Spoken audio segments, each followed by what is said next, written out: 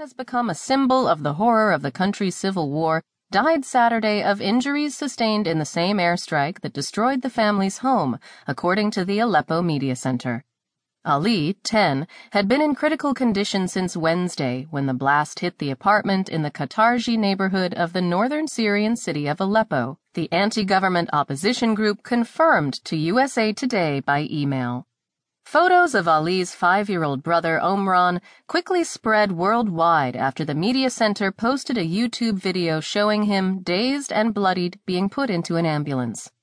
A man is seen in the video plucking the boy away from a scene of nighttime chaos and carrying him into the ambulance. Omran